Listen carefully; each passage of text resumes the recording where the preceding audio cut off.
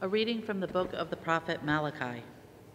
A great king am I, says the Lord of hosts, and my name will be feared among the nations. And now, O priests, this commandment is for you. If you do not listen, if you do not lay it to heart, to give glory to my name, says the Lord of hosts, I will send a curse upon you, and of your blessing I will make a curse. You have turned aside from the way, and have caused many to falter by your instruction. You have made void the covenant of Levi, says the Lord of hosts. I, therefore, have made you contemptible and base before all the people, since you do not keep my ways, but show partiality in your decisions. Have we not all the one Father? Has not the one God created us? Why then do we break faith with one another, violating the covenant of our fathers? The word of the Lord. Thanks be to God. A reading from the first letter of St. Paul to the Thessalonians. Brothers and sisters, we were gentle among you as a nursing mother cares for her children.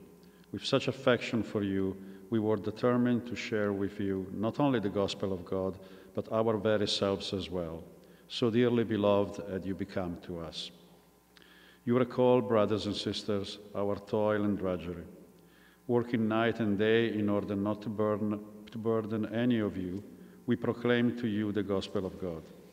And for this reason, we too give thanks to God unceasingly, that in receiving the word of God from hearing us, you received not a human word, but as it truly is, the word of God, which is now at work in you who believe.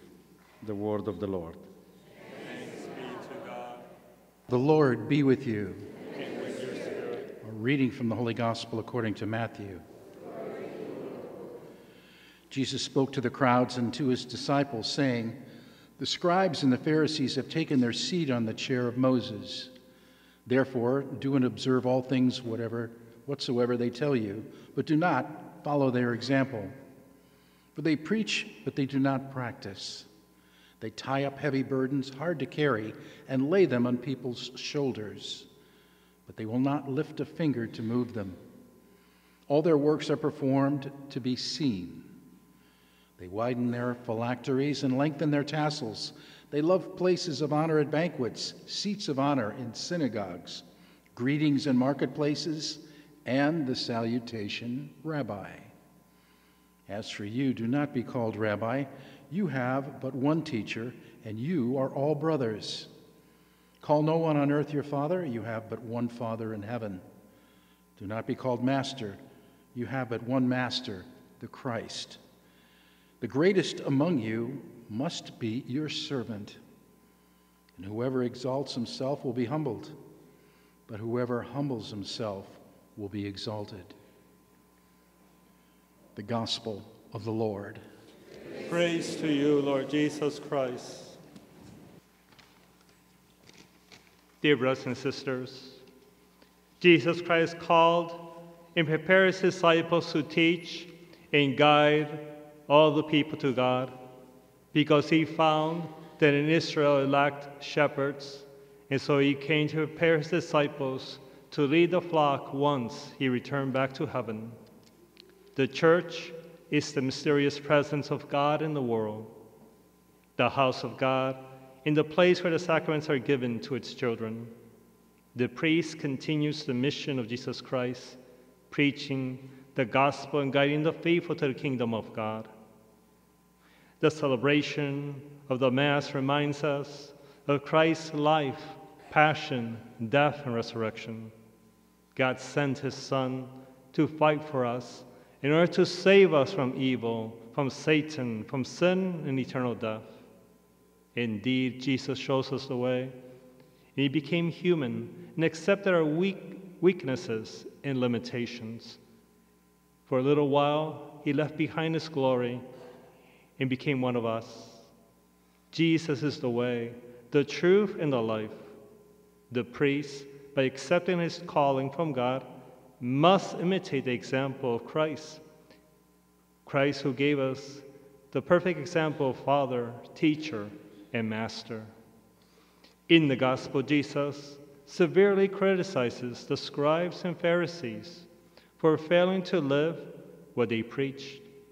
They were men that loved their titles, recognition, and power. The poor, the widows, and many of the outcasts of society were without a caring and loving shepherd. St. Paul, in the second reading, reminds his readers with what care, compassion, and love they proclaim the gospel of God. Returning to the gospel, Jesus did not want to cancel the usage of the words rabbi, teacher, father, or master. Jesus is reminding us that those roles are a participation of the priesthood and fatherhood of God. The authority, power, and grace the priest has comes from one source, and that is God. In the first reading, God warned the Levitical priests for using their duties for their own personal interests. The Jewish people, after their exile in Babylonia, were in danger of being seduced by the dominant culture and wisdom of that society. Many people were falling away from God, from God's word, and from his wisdom. Today's gospel and readings are a warning not only to priests and bishops, it is also a call to all men and women not to be seduced by our current dominant culture, because the world is trying to draw us away from God by making God our enemy.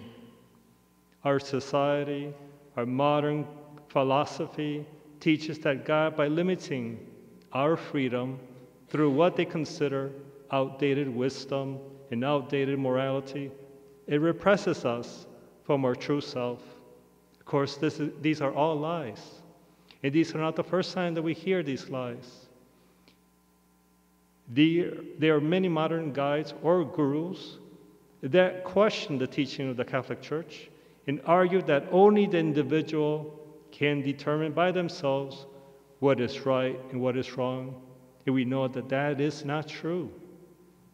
We, because of our fallen nature, many times fail to recognize what is right and what is wrong. What modern philosophy and self-help guides or masters fail to understand, only God can lift us up from our sins, from our imperfections and our limitations. It is grace and the sacraments that can transform us to our true self. It is Jesus Christ, through our baptism, that gives us our true identity and dignity of being called a son and a daughter of God. That's the most important identity that we have, that we are children of God and nothing more. May our Blessed Virgin Mary help us to be humble to the Word of God, which is now at work in you, in who believe. Amen.